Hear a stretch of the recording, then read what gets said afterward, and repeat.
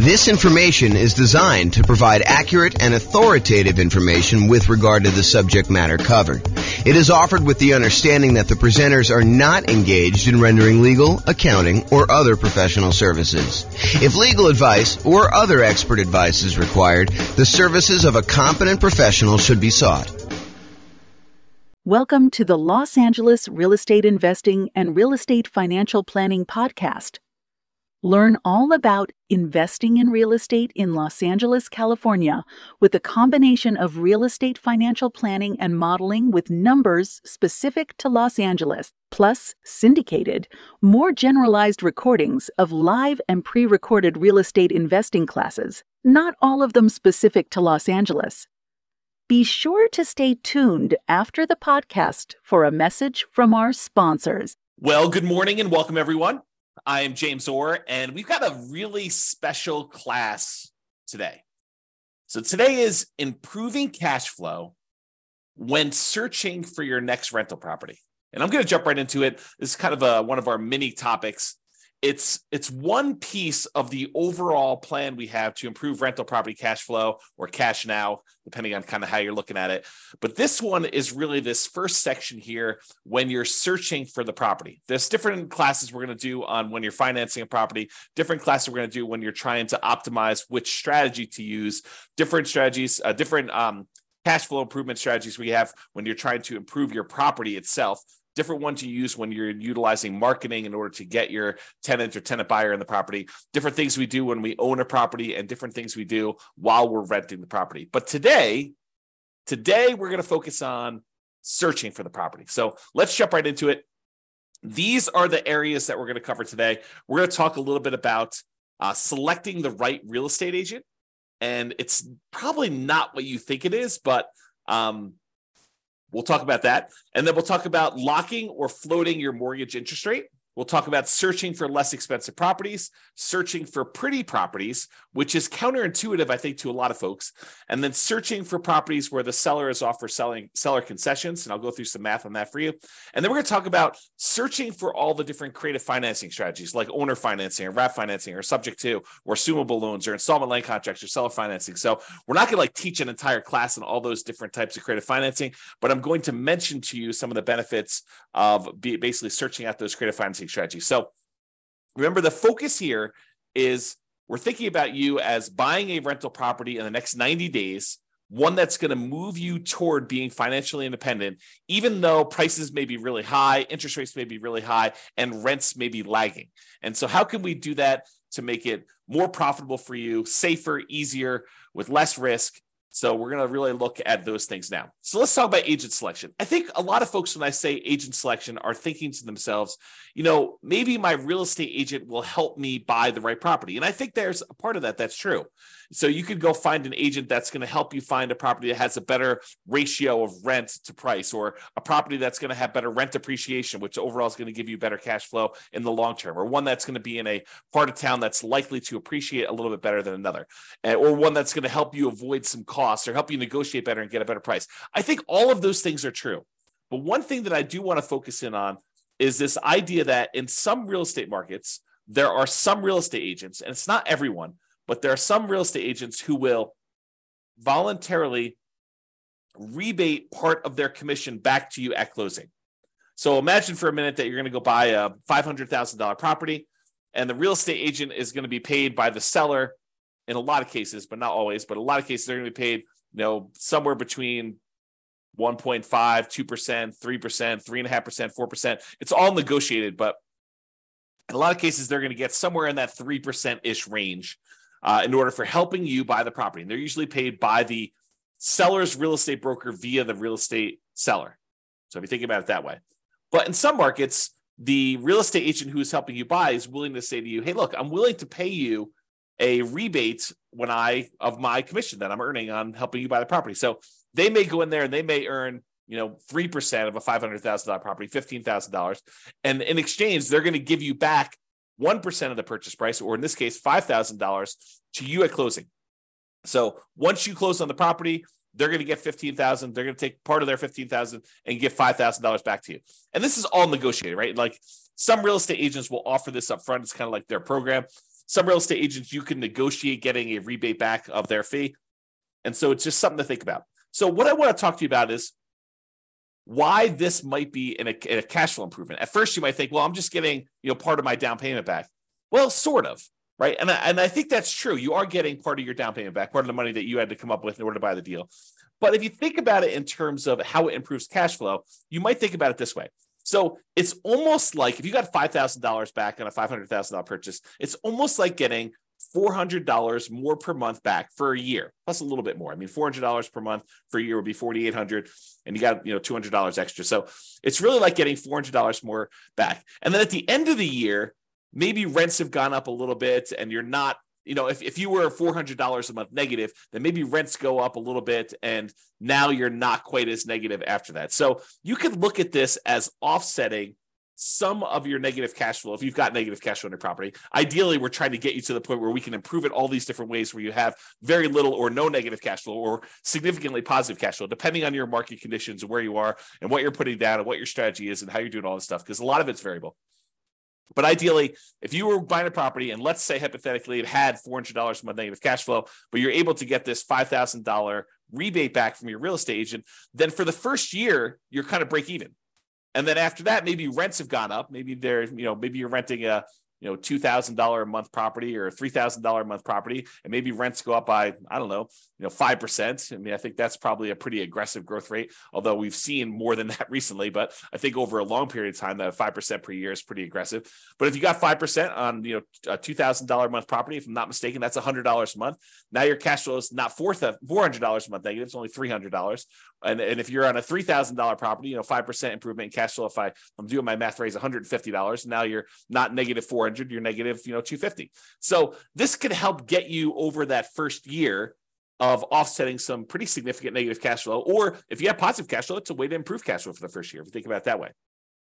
Or a totally different way of looking at this, which I think is the one that most people are not finally attuned to, is you could take that $5,000 and instead of applying it directly to offset any negative cash flow or improving cash flow in that first year, you could say, I'm going to take that $5,000 and I'm going to use it to buy down the interest rate to improve cash flow on the loan I'm getting.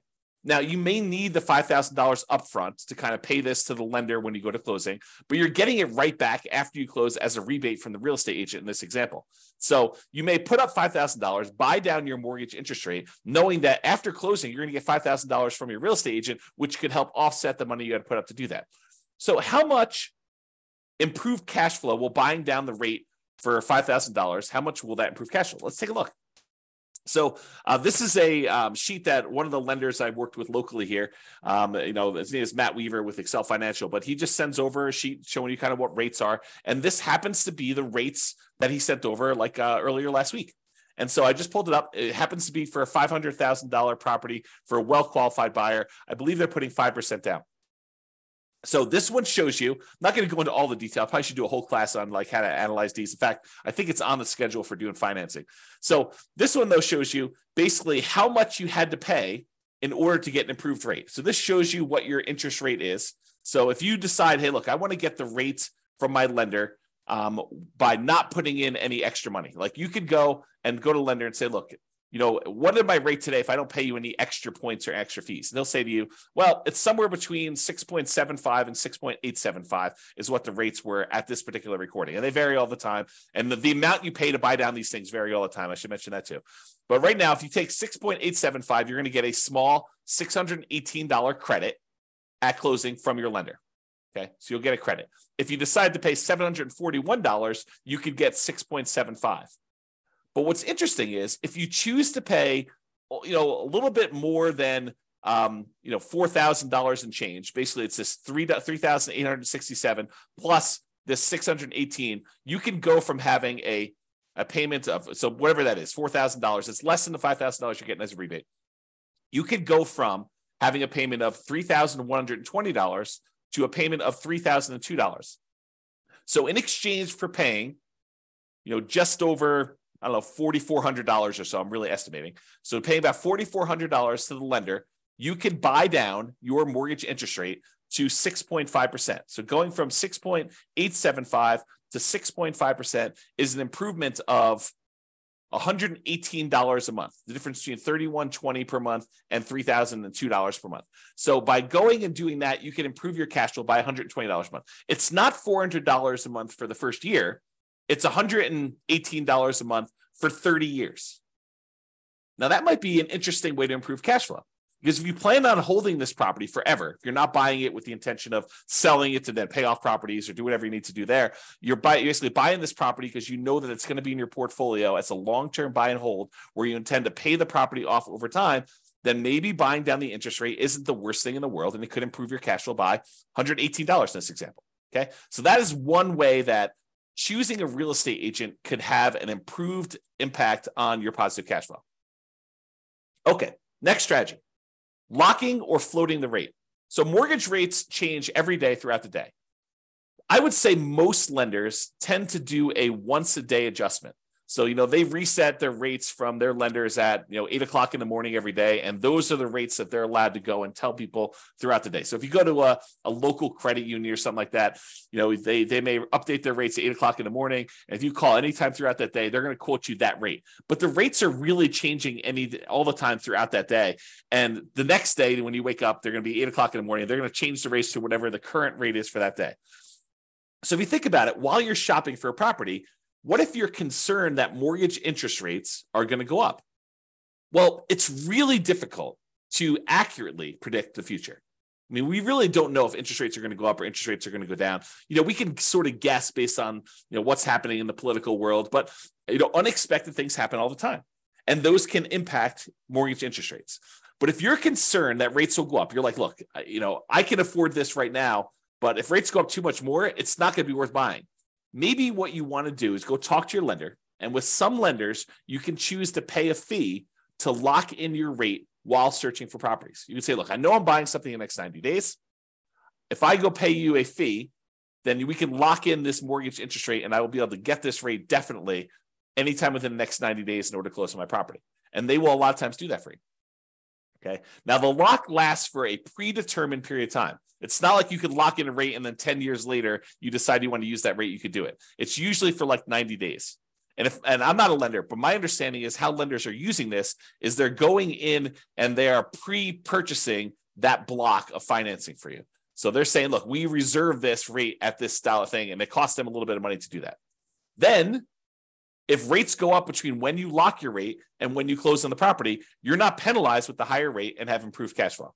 So this is thinking about, how we're improving cash flow by doing this. So you do that. If rates go down though, like let's say you lock in a rate and then rates happen to get better while you're under contract, some lenders will allow you to take advantage of some of the drop, not usually all of it. So if rates drop by half a point while you're under contract, they may only give you half of that. Okay, so talk to your lender and understand the details of this when you're going to do it. Now, where this becomes especially helpful is when you're buying new construction properties, where it could take months and months and months between going under contract to buy the property and when you actually close on it. So imagine you go under contract and the builder tells you, okay, this is going to be a 9-month build time. The property will be ready 9 months from now. Well, a lot can happen to interest rates between when you go under contract and you think you know what the monthly payment is going to be, and 9 months later when you're closing on the property and they're delivering it to you, and rates are very, very different between then. So this locking the interest rate can help eliminate some of that interest rate for you. Now, you're going to want to talk to your lender because sometimes locking for a very long period of time is more expensive than what you perceive the risk to be. Now, if rates really jump up, it could have been a really good value play for you to go buy that. But a lot of times we don't know. And so you want to talk to your lender and say, what's the cost of me locking the rate for 90 days or 6 months or whatever you're going to do, and try to work out a plan to see what seems like a good value for you to do that. Let me take a beverage drink here. Okay. So, and this one seems obvious, right?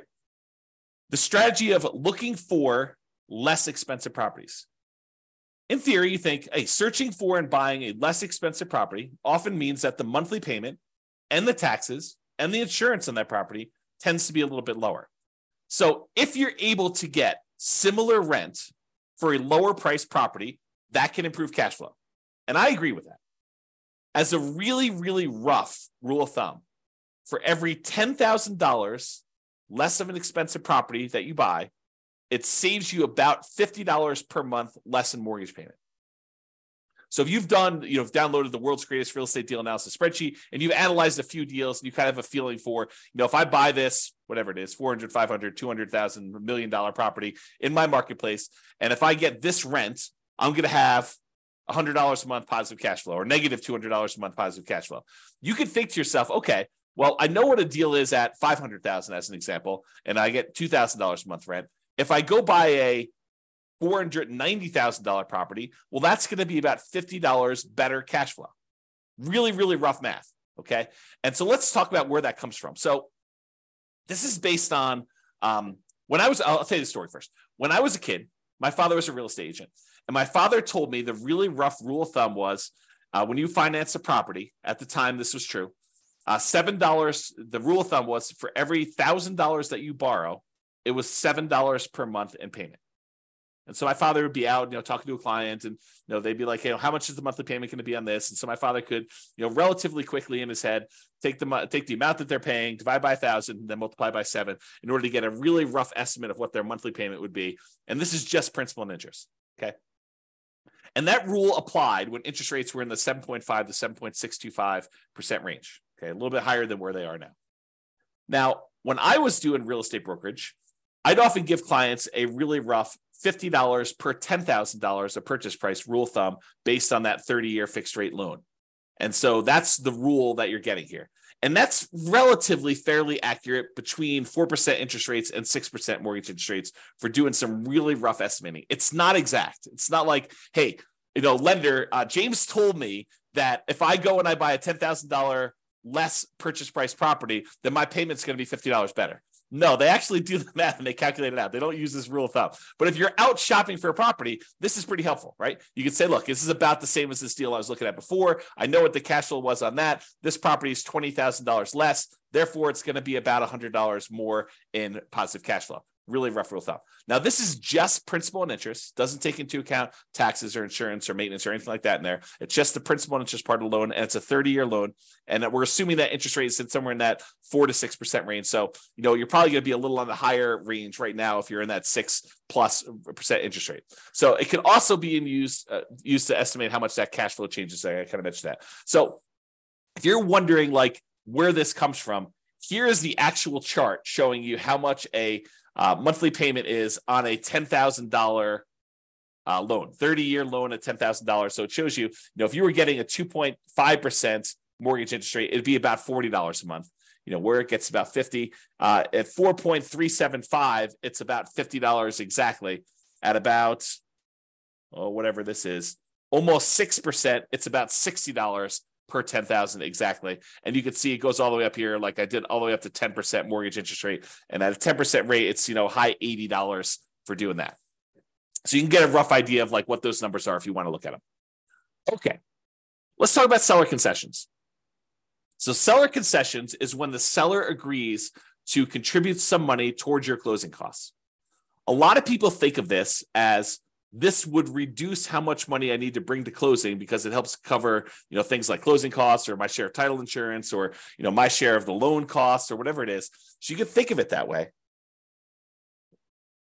But you can also think of it as a way to reduce your mortgage interest rate. Remember we talked before about getting a rebate from the real estate agent and being able to buy down the interest rate? Well, you could use seller concessions in order to buy down the mortgage interest rate in order to improve cash flow. So let's say you're prepared, you've got enough money to do your down payment, you've got enough money for all your closing costs, and now you're thinking, okay, I really want to improve cash flow. One way to improve cash flow is to say, I want to look at properties where the seller is offering some type of seller concession, which will allow me to use the money they're giving me to buy down the interest rate by whatever amount that was. So if you remember from the real estate agent rebate example, we talked about a $5,000 kind of buy down, a rebate would allow you to buy down the mortgage interest rate such that your improved cash will buy $118 per month for the entire 30-year period.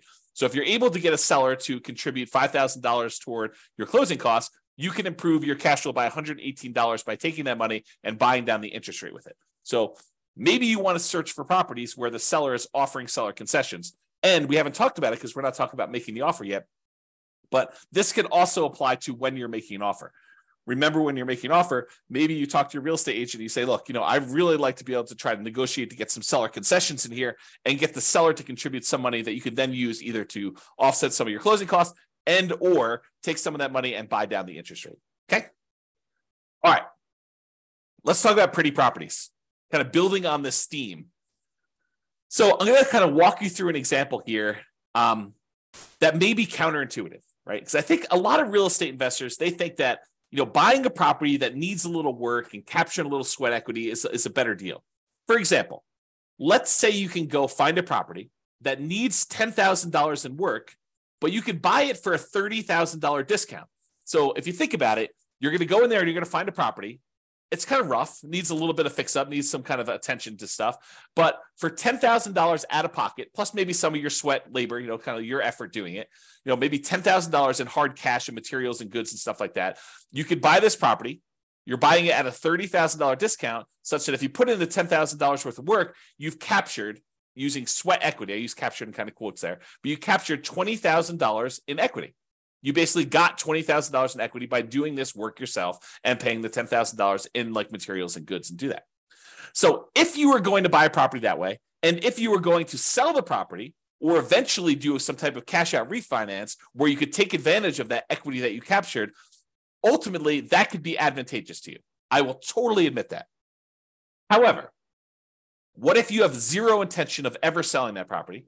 And you have no intention of actually doing a cash out refinance on that? What if you're buying this property because this is going to be one of the assets you plan to have in your portfolio long-term as a cash flowing asset that is going to help you achieve financial independence? Well, if you're thinking about it that way, does it really matter that much that you captured $20K in equity? Well, maybe. I mean, buying a property at a $30,000 discount, it does improve cash flow, right? Because you're basically borrowing less. So a $30,000 discount means that you're likely saving about $150 to $200 per month in cash flow. How do we figure that out? Well, it's that rule that we just talked about, right? It's this little chart that we showed, how much you save on a $10,000 payment. Well, if you're buying a property for $30,000 less, it's three $10,000 groups. And we estimated, at this 6.25% interest rate, it's about $60-something, low $60 a month. So times three, because we got three of these, and that's about $180, maybe $190 a month. So I'm estimating here that it's in that $150 to $200 per month cash flow range. And it depends on the interest rate, what it's going to be, okay? Because we're borrowing less, okay? That's how we got that number. But what if instead of doing that, because $150 to $200 a month isn't bad. But what if instead of doing that and finding a property that needs work and having that extra $10,000 that we have to have on the hand in order to do the work and then doing all the labor ourselves and kind of putting in all effort, what if instead of doing all that work, we said, look, I'm just going to find a pretty house that doesn't need any work.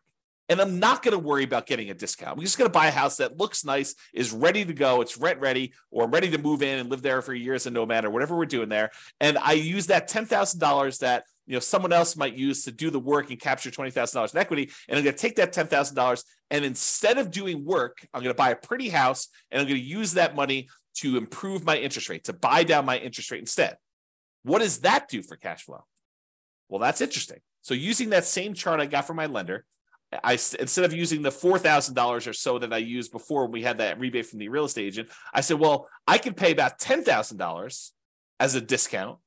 And that improves my interest rate from, somewhere in this 6.875 to 6.75 all the way down to 6%.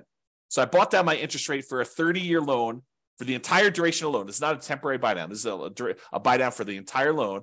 But I do that, and now my payment goes from $3,120 a month to $2,848, an improvement of $272 per month. Now, before, if I had done the work, I would have had more equity. But what does equity do for me? If I'm keeping the property long-term to buy and hold, it doesn't really help me at all, right? It does improve that cash flow because I bought it for $30,000 less. But instead of taking that $10,000 to capture $20,000 in equity, I took the $10,000 and I've now improved my cash flow by $272 a month instead of about $180 a month.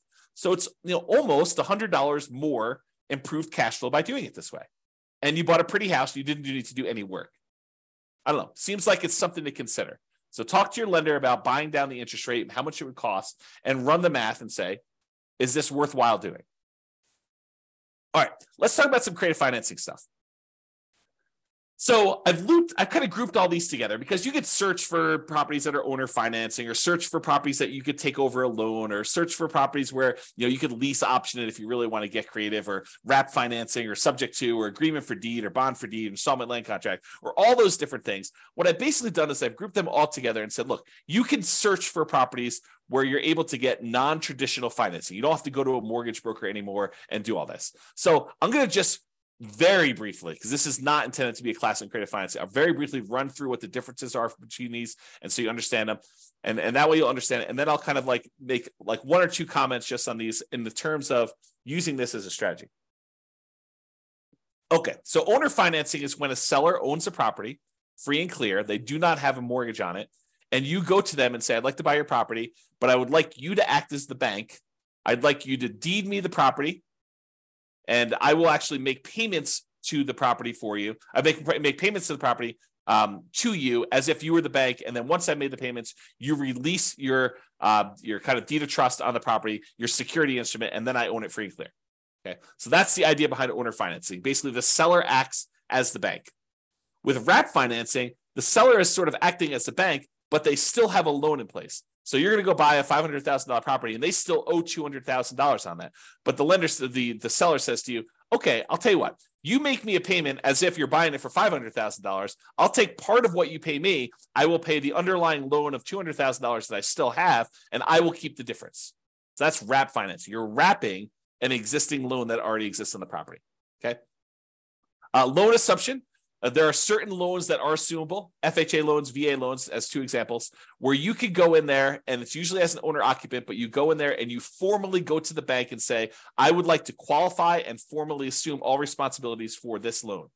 And by doing that, you're able to capture these really low interest rates we had over the last 5 years or so. So you can go find an FHA loan at 3.5% or 3% and buy it instead of getting a new loan at 6.5%. Okay, so the idea is you can go get these really attractive loans that are already out there and take them over by formally assuming them. And it could be a significant way for you to improve cash flow. We'll talk about a little downside to that here in a second. You can go in there and find a rent-to-own program. Let me take another sip here. You could go find a landlord who's tired of being a landlord and say, look, I'd like to rent the property, but I would like ultimately the ability to own this at some point in the future. I'd like an option to buy the property a year or 2 or 3 or 5 down the road, or I would like a purchase contract to be able to buy the property that is a year or 2 or 3 or 4 or 5 down the road that I could use to buy the property from you. So I'm going to rent it from you for a period of time, and then I'm eventually going to buy it. And you could do this if you're an owner occupant, or you could do it if you're an investor who wants to then sublease the property to someone else. So that's the kind of rent-to-own, lease-to-own, lease option, lease purchase family. And then you have the agreement for deed, bond for deed, contract for deed, installment land contract. This is sort of like a car loan where you don't get ownership. You don't get title to the property until you fulfilled your obligation, but you have a contract in place that says, if you make these payments for this period of time, at the end of that period of time, I will then give you a deed for the property. So it's a kind of a variation on owner financing that more protects the seller in a lot of ways, because they don't give you ownership of the property until you've done what you agreed to in the agreement, whatever that is, agreement for deed or bond for deed or contract for deed or installment land contract. And then finally, subject to is when a seller deeds you ownership of the property and they leave their existing loan in place. It's sort of like a subset or variation on wrap financing. With wrap financing, you're paying the seller. The seller is usually paying the underlying loan on the property, and you're kind of like part of the money goes to the seller, part of the money goes to the underlying loan. A lot of times with subject to, you're basically making an agreement with the seller where the loan is very high loan to value. You know, you're buying a $500,000 property and the loan is for $480,000, and the seller's like, look, I'm going to deed you the property. You just agree that you're going to make payments on this loan that's still in my name, and we're going to leave that loan in place. You're not formally assuming it. You're not going to the lender and saying, I'm applying to formally assume all responsibilities for the loan. You're just saying, look, the seller is deeding you the property. You're now the owner. Deed means ownership.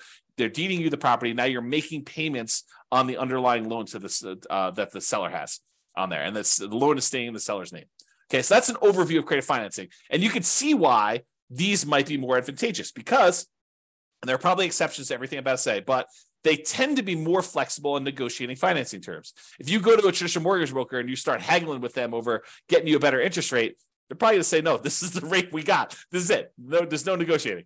But if you go to an owner, they might be much more willing to say, hey, look, interest rates right now are 6.5, but I'm willing to, do financing at 5% or 8%. I mean, it could go either way, right? So you could possibly negotiate improved interest rate and loan terms. Okay. You could say to them, I'd like to pay you interest only for 5 years, and then I'll do an amortization schedule where I'm paying you a little bit more, including principal on the loan. You could do all that stuff with a seller if you're doing creative financing there. And then assumable loans. So you could formally assume a loan with a better interest rate than you could get now. That's really the appeal of it. These loans tend to be assumable for owner occupants only. So you're like, James, I'm an investor. I'm trying to buy this property as investment property. Well, if you're trying to do like the nomad strategy where you're moving into a property, living there for a year and then converting it to rental, or you're house hacking where you want to live in a duplex or a triplex or a fourplex, or maybe a house that has an upstairs, downstairs, and you kind of want to live in upstairs and you want to rent out there, owner occupants still could work for those situations. You could formally go in and assume a, FHA loan, or a VA loan, because you could use FHA and VA in order to buy duplexes, triplexes, or fourplexes, or single family homes. And you could go in there and buy a property like that and be able to assume a loan like that. Now, you're taking over their current loan balance. So if they bought this property, 5 years ago, and property values were worth $400,000 5 years ago in your marketplace, and now they're worth $500,000, and they paid down a little bit on the loan over the last 5 years, they may only owe, $340. But the property's worth $500. So the trick is you can formally assume a $340,000 loan, but you still got to come up with that difference between what they're selling to you for, the $500,000 and the $340. So you need to come up with a lot more than 3.5% down or 5% down. So you have to formally come up with $160,000 as a down payment in order to be able to assume that loan, which makes this much more difficult to implement. Okay. So maybe you could structure it where you can get the seller to agree to some type of owner financing, but a lot of times the lender will not want you to assume a loan with owner financing with a seller second mortgage in place either. So you want to talk to about that. All right. So those are all the strategies to use when searching for properties. And optimizing cash flow is not something you only focus on after you own the property. A lot of people think, I'll worry about optimizing cash flow after I bought the property. Well, you're eliminating some of your choices and options if you do it that way. There are things you can and maybe even should be thinking about when you're searching for properties to improve your overall cash flow. And better to take a more holistic approach and optimize at all the different various stages rather than just when you're trying to optimize for rent. So that's it. That's all I got. This has been James Orr. I hope you've enjoyed. We will do the other sections, the other kind of like stages for improving cash flow in other mini classes. So stay tuned for those. Bye-bye for now. With home prices up, mortgage interest rates up, and rents up, but not quite enough to counteract the higher prices and interest rates, cash flow on rental properties is harder than ever. Book a call with the Real Estate Financial Planner to apply our proprietary 88 strategies to improve cash flow on your rentals. See the show notes for a link to schedule your call and improve your cash flow today. If you're a real estate agent, lender, or professional in Los Angeles that wants to help our real estate investor listeners, consider reaching out to learn about collaboration opportunities with this podcast. We'd love to add more value to our listeners by having you assist our investors buy, sell, and finance their real estate investments. See the show notes to schedule a call to discuss collaboration opportunities.